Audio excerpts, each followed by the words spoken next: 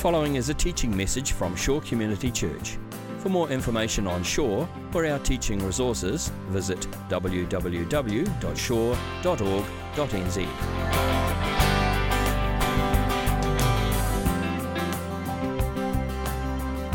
Good morning, ladies and gentlemen. Paul, writing to the church at Corinth, had this to say to them. He said, "All things are lawful for me, but not all things are helpful. All things are lawful for me, but I will not be enslaved by anything." I will not be enslaved by anything. What I want you to notice in this text is Paul's not really talking about sin here. He's talking about those things that the book of Hebrews talks about when it says that we should lay aside the weight and the sin that so easily besets us. But notice that it has, alongside sin, weight. There are cares and concerns and things in this world that are not necessarily sinful, but they are things that could end up being unhelpful to us, and they can in fact be enslaving to us unless we're aware of it. By the way, I thought our second song this morning was pretty good for our keyboardist. You were enjoying yourself there, sir. And because you were enjoying yourself, so was I. Thank you for that. The keyboardist is always tucked in the back, aren't they? But just outstanding stuff. I really enjoyed that. 1 Corinthians 6:12 is talking about this, and I want to, we're going to concentrate on this idea of enslavement. Believe it or not, it's a big theme in God's story. The biggest event found in the Old Testament, ladies and gentlemen, outside of the creation of the world is what? What is the event that keeps getting repeated time and time again, and God tells the children of Israel to remember? What's that pivotal moment? It is the Exodus. And then before God gives the children of Israel the 10 Commandments, where he says, "Thou shalt have no other gods before me, thou shalt not make unto thyself any graven image of anything in the heavens above, the earth beneath, or the waters under the earth, thou shalt not bow down thyself to serve them." He utters these words, "And God spake all these things, saying, I am the Lord thy God that brought thee out of the land of Egypt, out of the house of bondage." The funny thing about all of this is, as soon as they were delivered from the house of Egypt, from the house of bondage, the land of Egypt, the house of bondage, it seems that the children of Israel were determined to place themselves in bondage again, and again. There was this kind of willfulness of, let me be enslaved again. Believe it or not, that's true for Christians. We get free, but there are these things that want to enslave us, and sometimes we just leap into them willingly without even thinking about what is going on. I want to talk to you about hyperpalatable food. And you're thinking, yeah, and this seems all very confusing. It'll all start to make sense, hopefully, if I've done my job by the time we finish. What has food now got to do with where you were clearly leading us towards before? Well, hyperpalatable is a compound word. Hyper means excessive, palatable means tasty. Hyperpalatable food is excessively tasty food. Now, these sorts of foods have been deliberately manufactured and created by human beings, food scientists. And they are designed to bypass the normal desires of the human palate. You see, your mouth is filled with between 2,000 to 5,000 taste buds. Each of those 2,000 to 5,000 taste buds has about 50 to 100 taste receptor cells. So when you eat something, a chemical reaction is going on that's sending electronic signals to your brain, which is releasing chemicals that make you feel good. And what these food scientists have realized is we can make food hyperpalatable and addictive so that you'll come back and want to buy more of this food. This is commonly known as takeaways. They infuse these foods with high levels of... This is true, ladies and gentlemen. These multinational corporations are very smart. It's not by chance that you desire to go into McDonald's every time you drive past it, or there's this kind of yearning to go in there. It's because your brain has become acclimated to the idea that in there it will get these good chemicals released by lots of fat, salt, and of course sugar. This makes these foods irresistibly appealing. But of course we know that they're linked to overeating and the obesity epidemic. And this is because the data suggests that hyperpalatable foods are capable of creating an addictive process in the human mind. What these food chemists are doing is they're creating foods that are not always good for us, but we feel compelled to eat, such foods as pizza. Sorry about this, ladies and gentlemen, it's going to get a bit nasty now. Pizza, chocolate, chips, biscuits, ice cream, French fries, cheeseburgers, soft drinks, cheese and bacon. Oh my gosh, stop salivating. Fried chicken, and of course the ubiquitous, the Happy Meal. It's amazing how it's called the Happy Meal. Why? Because once you start consuming the sugar from the sugary drink, you get the sodium and the fat from the burger and from the chips. These chemicals, after the taste buds have done their bit, these chemicals get released and you start to like them so that you want to consume them more. That's why when you open a big block of chocolate and you say, I'm just going to have the top row, all you're left is with the wrappers.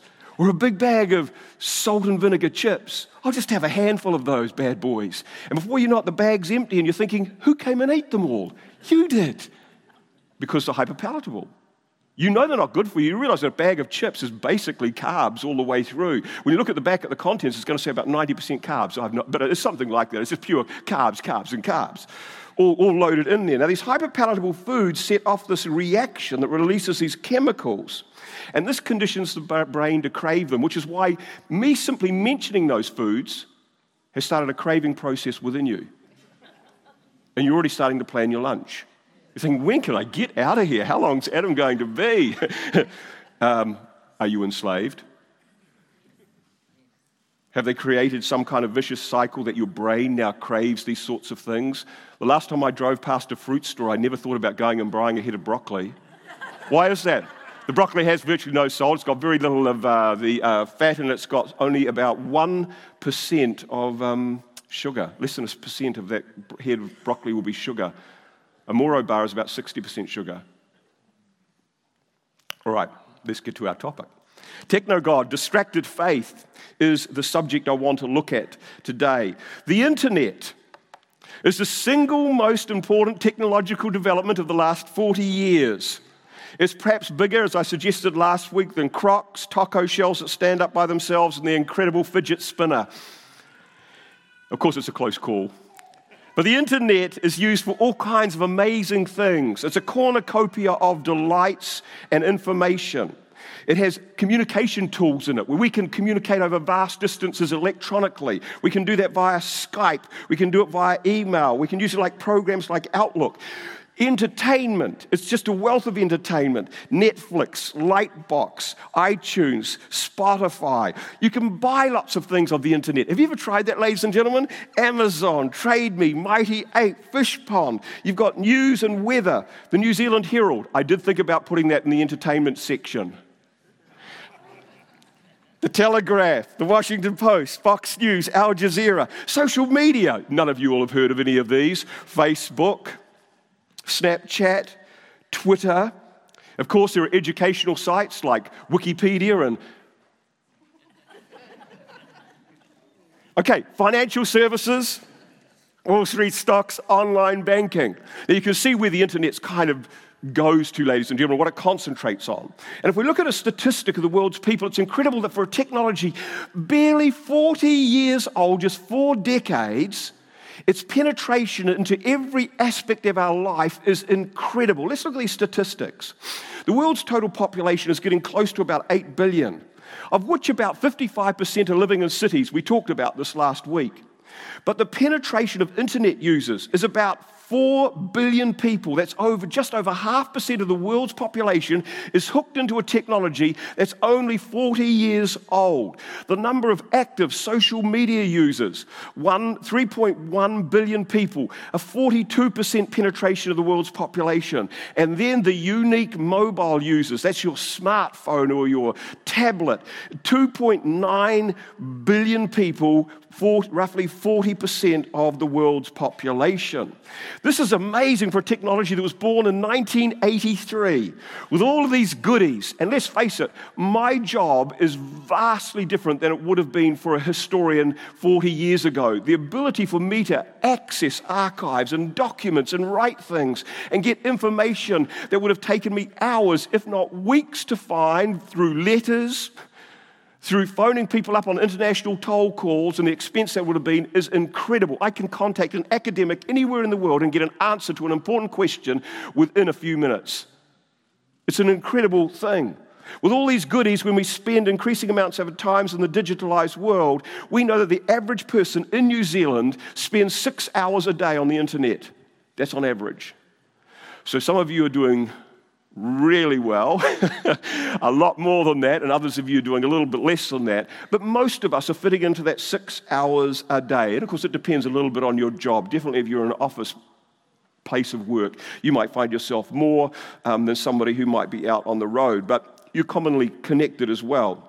Now, when we think about the internet as a technological device, as Christians, we're kind of naive. In fact, not just Christians, general society, we're quite naive about our use of the internet. And we tend to look at it as a neutral technology. In fact, we often think of all technology as being neutral. In other words, the technology itself's not good or evil. It's how we use the technology. Have you ever heard that expression? It's not good or bad, it's just people use it for good or bad purposes. There is a truth to that. But it's a very simplistic way to look at all of this. Marshall McLuhan is a Canadian academic who specializes in this area. And this is what he said. He said, our conventional response to all media, namely that it is how they are used that counts, is the numb stance of the technological idiot. So this idea that the internet is either good or bad simply depends on how you use it is the numb stance of the technological idiot. Now, if you're like me, there's nothing worse than being called an idiot. Right? You don't want to be called an idiot. I don't want to be called an idiot. So what does he mean by this? You see, what Christians normally do when they take a technology like the internet, they draw a line. Good, bad. On the good side, we're organizing an event for youth this Friday. We've posted it on Facebook. I'm getting married. You're invited. It's on Facebook. I'm having a baby. It's on Facebook. We're doing a social event or a family get-together, and here's a lovely photo I took of my granddaughter. It's on Facebook. It's for educational purposes. I'm catching up on the news. I'm accessing my textbook for my university course. They all fit into that good column. On the bad column, the dark side of the force, pornography, money laundering, terrorism, trolling, being a bully. Right. Now, that is about the extent of how most Christians think about technology tools, and particularly the internet. We've got the good stuff, we've got the bad stuff. This we keep away from. This is acceptable to do. But Marshall McLuhan's saying that is the numb stance of the technological idiot. What does he mean? He's saying that technology and tools, regardless of the content or what you do with them, change us. Let's have a look at our spade. So this spade then could be used to move gravel. Good task. On the other hand, it could be used to dig a grave for a person I've just murdered, therefore being implicated in the crime. Bad Adam. Naughty Adam. Good Adam, bad Adam. Okay, and that's what we'd normally say with a shovel. It's a neutral tool. It just depends on what you're using it for. On the contrary, Marshall McLuhan is saying this. Whether you are digging a post hole for a fence, or whether you're digging a grave for a person whose life you have taken, the shovel is changing you. It's changing your hands. They become calloused. It's strengthening your arms with its repetitive use. It's causing you to have broader shoulders. In other words, this spade is transforming me regardless of the content of the material I'm using it to remove. Can you understand this? And that's what Marshall McLuhan's saying about the internet. Regardless of whether you're looking at the good stuff in this column or the bad stuff in this column is irrelevant to this argument I'm going to present to you today. It is that by just the dint of using the internet, even if it's just for all only virtuous causes, he's telling us it's going to affect us, for good or for ill, because that's what technology does.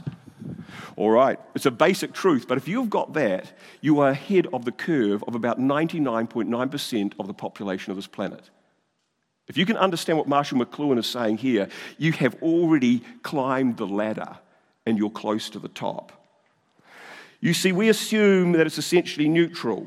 But this ignores the fact that the medium of the internet and how it works and how it interacts with us changes us regardless of what we are looking at. And in this case, it changes us intellectually. I'm not going to look at what happens to you when you sit in a chair for long periods of time, the fact that you might end up with OOS or carpal tunnel syndrome from the keyboard or all those sorts of things. I'm going to talk to you about how it physically affects the morphology or the shape and the working of our brain, that grey matter. Now, you're starting to see a link, aren't you, between hyper-palatable food. Let's see where this little journey will take us as we jump down this rabbit burrow with Alice. Well, what does the internet do? Well, the internet, I like what John Corkin says, we shape our tools, we make the spade, we make the internet, but thereafter it shapes us.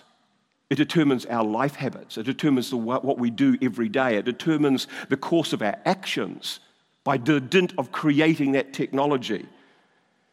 The internet, whether on tablet or phone or computer, delivers precisely the kind of sensory and cognitive stimuli, repetitions, we've got our spade in here. The internet, whether on our computer or tablet or smartphone, delivers the kind of sensory and cognitive stimuli, repetition, intensive, interactive, addictive, that have been shown to result in strong and rapid alterations in the brain and its functions. You're saying, Adam, could that really be true, that my brain is changing because I'm spending so much time accessing the internet?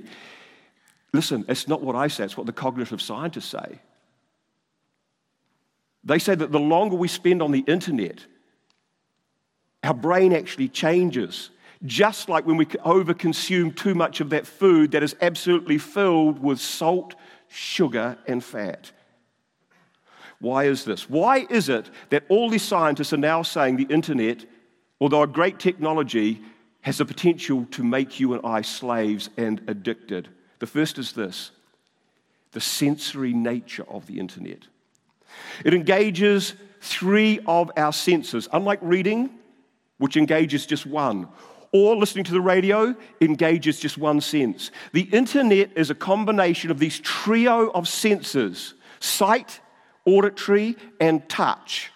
As we tap the keys on our keyboard and drag our mouse clicking right and left buttons and effortlessly spinning the scroll wheel, a steady stream of inputs to our visual, touch, and auditory cortices, that's portions of the brain.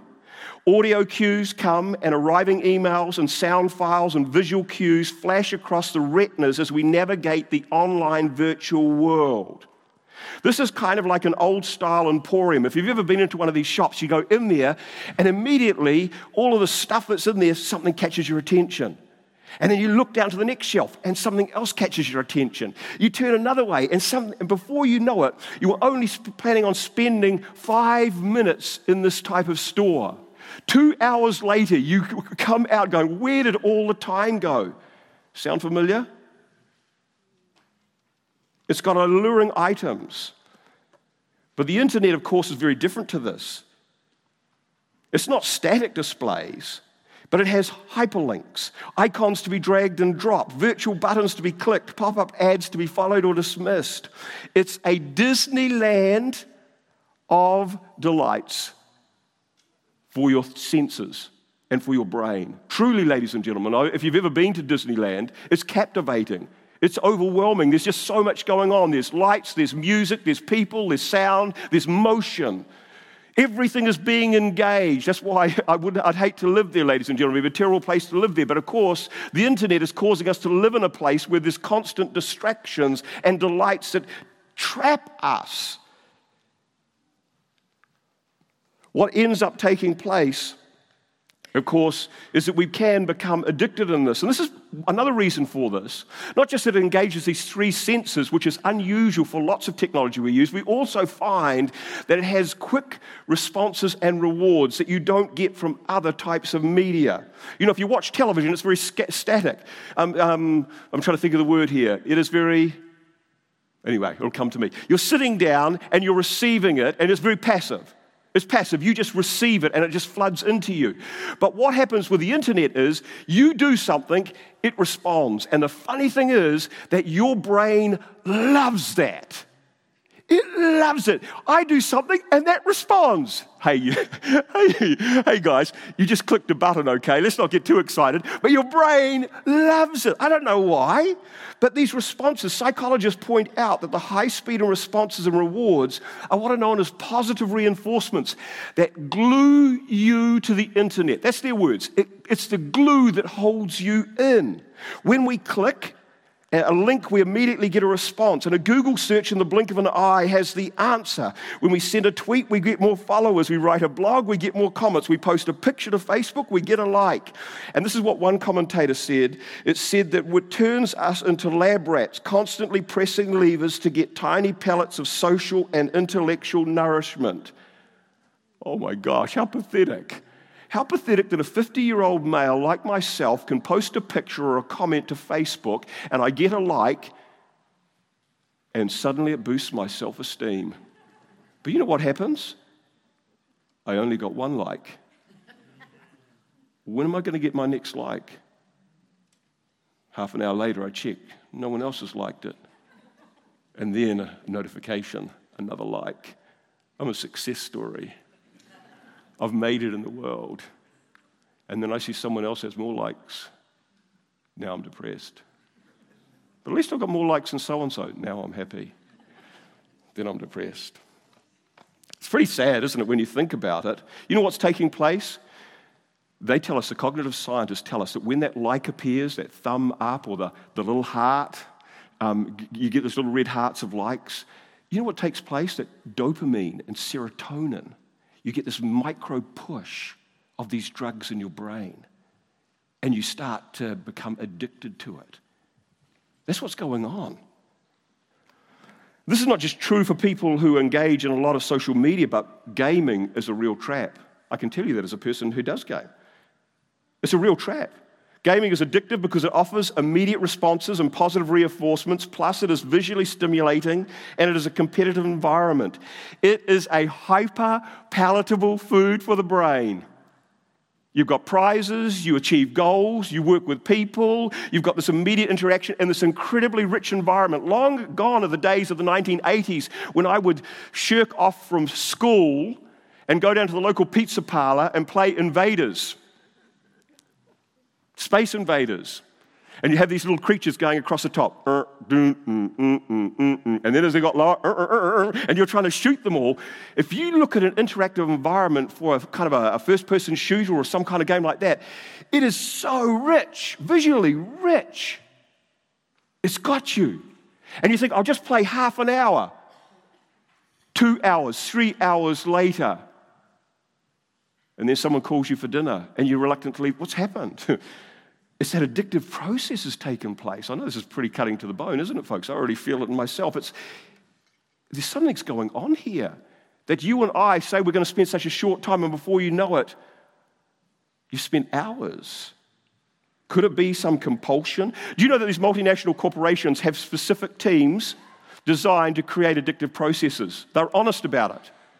You see, in social media, things like Google or Facebook, they have teams that are trying to get you to spend more time on their programs. Why? Because the more time you spend and the more clicks you do is the more revenue they have. So in other words, they are engaged, just like the people with the golden arches and all of these fast food places, of creating a hyper-palatable environment so that you stay there as long as possible so they get as much money as possible. They don't love you. They don't care about you. You know what they do with their kids, the people who run those multinational corporations in California and Silicon Valley, who work for these major corporations? You know what they do? They don't send their kids to schools in which they are filled with technology. They send them to schools where it's all been stripped away because they know in the real world that they get plenty of technology and more than enough, and the last place they need it is in schools. But you know what we do with our schools? We fill them with the technology. Why do we do that? Because people tell it's good for the school kids, and then, of course, corporations sell the technology to us. And can you see how this works? But the people who created all this realize the addictive process that's going on, and they say, my kids don't need that. They don't need all of this material.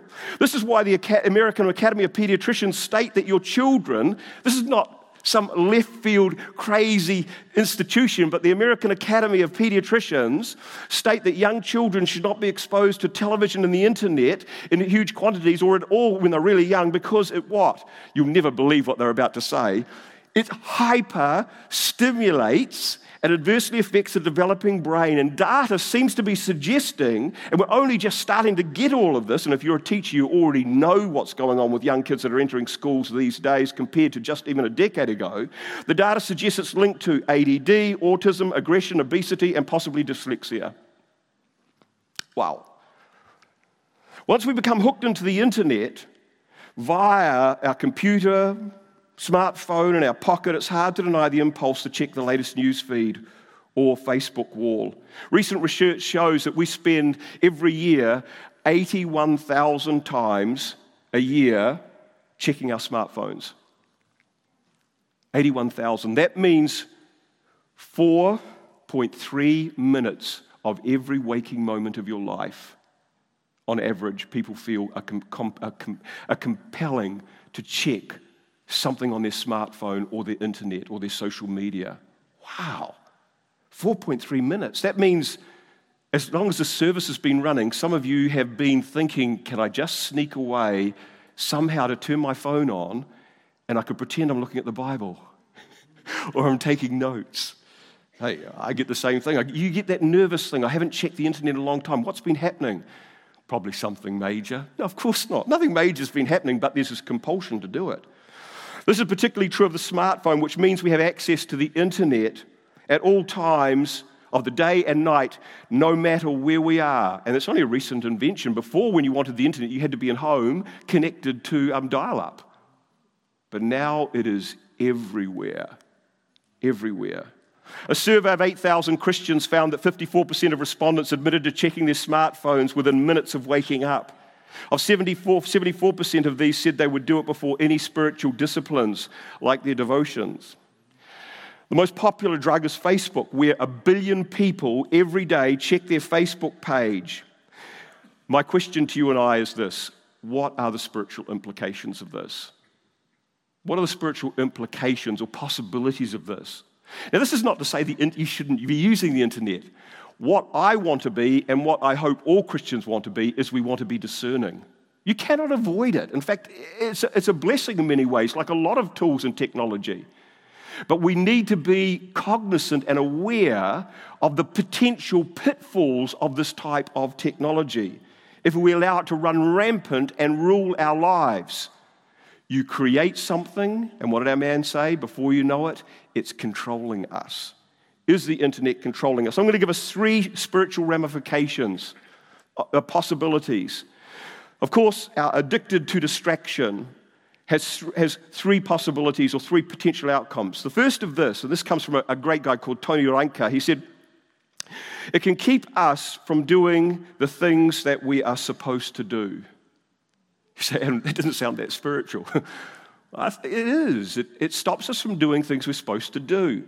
Work responsibilities, home commitments, things like, and these are hard things. I don't want to do a deadline. I don't want to meet a deadline. So what do? I get online and play a game, or I check my emails, or I go look at a YouTube video, and I'm subscribed to a couple of things, and they send up notifications saying there's a new 15-minute video there. Before you know it, you're lost, and you're getting closer to your deadline, and you're not going to make what's happened. You see how captivating it is. We've become addicted to these distractions, even things like deadlines, laundry piles, school projects are abandoned for tinkering away in the virtual world. God wants us to face up to our work demands, not escape every 4.3 minutes to social media. That applies to you and I, whether you are a brain surgeon or a university student or a high school student. You know, we've got to meet our commitments, our real-world responsibilities. The second thing is that God has called us to love our neighbor. But in a way, when we turn our phones on, the person right next to us is ignored, and great needs are ignored. When our soul is tied to the distractions of the web, how can we meet the needs of people that are around us? I recall a story of a missionary a minister a few decades ago, and he was telling the story of these Chinese underground church members that had gone to California.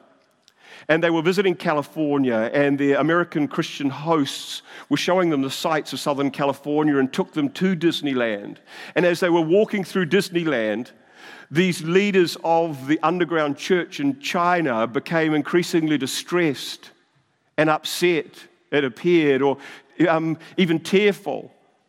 And one of the Americans thought, well, perhaps it's because it's overwhelming, it's too exciting, it's so amazing being here in the home of Mickey Mouse and Donald Duck. But through an interpreter, here's what they discovered. That these church leaders realized, this is what they said. They said, you will not come and help us. And the Americans said, why won't we come and help you? Because you have too many distractions. A world so full of distractions that we can't love our neighbor and see the needs right next to us or on a continent across the Pacific Ocean. We'd rather be wedded to these distractions, blissfully caught within the small parameters of a few square inches of screen, and great needs lie unmet because of that. The third thing I wanted to talk about as we bring it to a close here is that the digital distractions keep us from thinking about matters of eternity, matters of real spiritual value, rather than if you're going to get the highest score or whether someone's liked your picture. The real spiritual matters, things that have eternal value. It keeps us from thoughts of eternity. Blaise Pascal, the great mathematician and philosopher, he said this. He said, I've discovered that all unhappiness of men arises from one single fact, that they cannot stay quietly in their own chamber. Now, what does he mean in modern language? He's saying this. He said, where does unhappiness come from? It's when men sequester and women sequester themselves away in a closet. They get themselves into a chamber or a room or a bedroom, and they turn off all technology, and they allow no distractions. And he says, guess what happens? What arises? Unhappiness. And that unhappiness arises because suddenly that individual, cut off from all distractions, starts to think about things of great import and matters of the soul. It's very much like a funeral. You know, if you go to a funeral, it's one of those few times where you and I as human beings have all other distractions moved away, and we have to concentrate on one thing: our mortality. Yes, of course, the memory of the person who's passed away, but if you're like me, you start to think about your mortality. And when you're in that bedroom and everything's shut out, you start to think, what happens when I die? Why did I speak so harshly to my wife? Am I a good father to my children? Am I a good sister to my brother? Am I a good Christian? Am I doing what the Lord wants me to do? Do I really love Him with all my heart, mind, soul, and strength? And before you allow yourself to make serious change and consideration and allow God to do something, 4.3 minutes has passed. Wow. It's gone. The moment for you to think about it was gone. The moment for the Holy Spirit to speak was gone. The moment for you to do an inventory and a calculation and a change and phone up a brother and sister and say, hey, I'm having problems in this area. I need your help, is gone. I remember Sandra and I one time, as we draw to an end here, we went to Hillsong London. And the church was kind of like a concert. It's got these two layers to it. And Sandra and I went up to the top level, and it's dark like a concert. And as we were sitting there and the music was playing, I looked out along the long row of the curve on the top balcony area.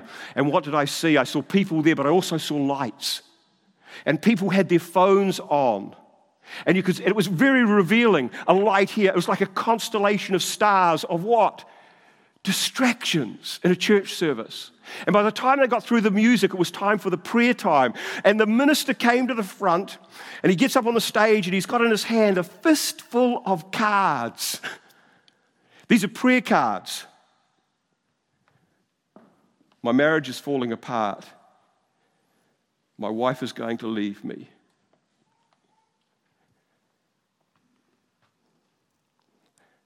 I found out that I have cancer. I'm losing my job.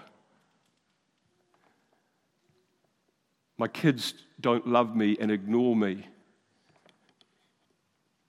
These are real concerns of people. And he said, we're going to pray for these. And he's a good Pentecostal. So he said, I want you to stretch out your hand. And so I stretched out my hand to pray for these. He didn't say what was on those cards, but he had a fistful of them.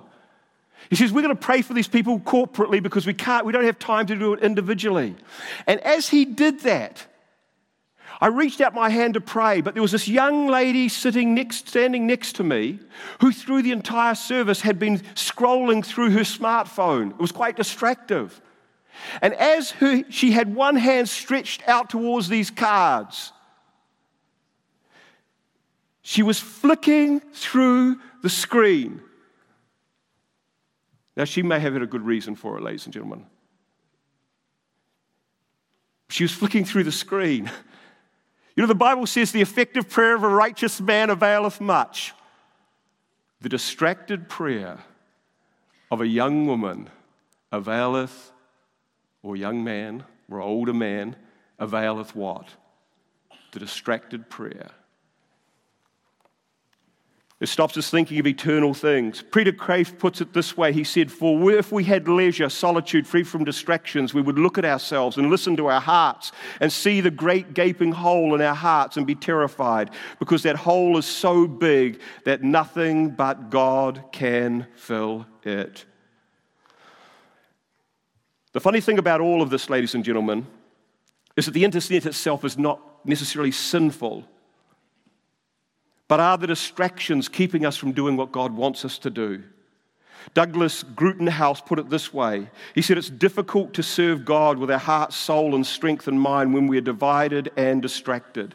The internet, either on our computers, tablets, or smartphones, can amplify the most unnecessary and frivolous distractions as they deaden us to the most significant issues of our soul.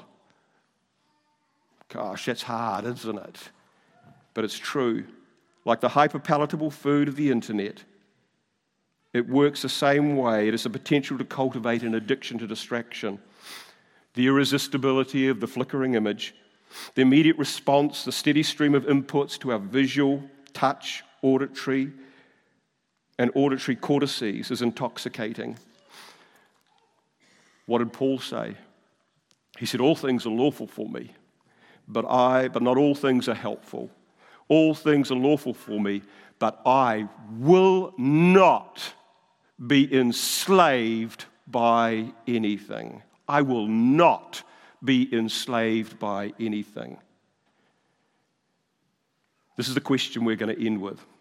Has the hyperpalatable internet made me a slave of distractions at the expense of doing what I should, loving my neighbor, and diverting me from thoughts of eternal consequences? Lord, we thank you for your word. You freed us. You're the great emancipator. Lord, we don't want to fall into any enslavement. We thank you for this great technology and tool that is oftentimes such a blessing to us in our employment and even in our spiritual lives, a great vehicle for the spreading of the gospel and the good news. But Lord, let us be discerning Christians, wise, Lord, about the potentiality for our own enslavement. In the name of the Lord, amen. This has been a teaching message from Shore Community Church. For more of our teaching resources, or to donate to our teaching resource ministry, or for more information on Shore Community Church, visit www.shore.org.nz. Alternatively, you can email office@shore.org.nz or phone 09 415 0455. Thank you for listening.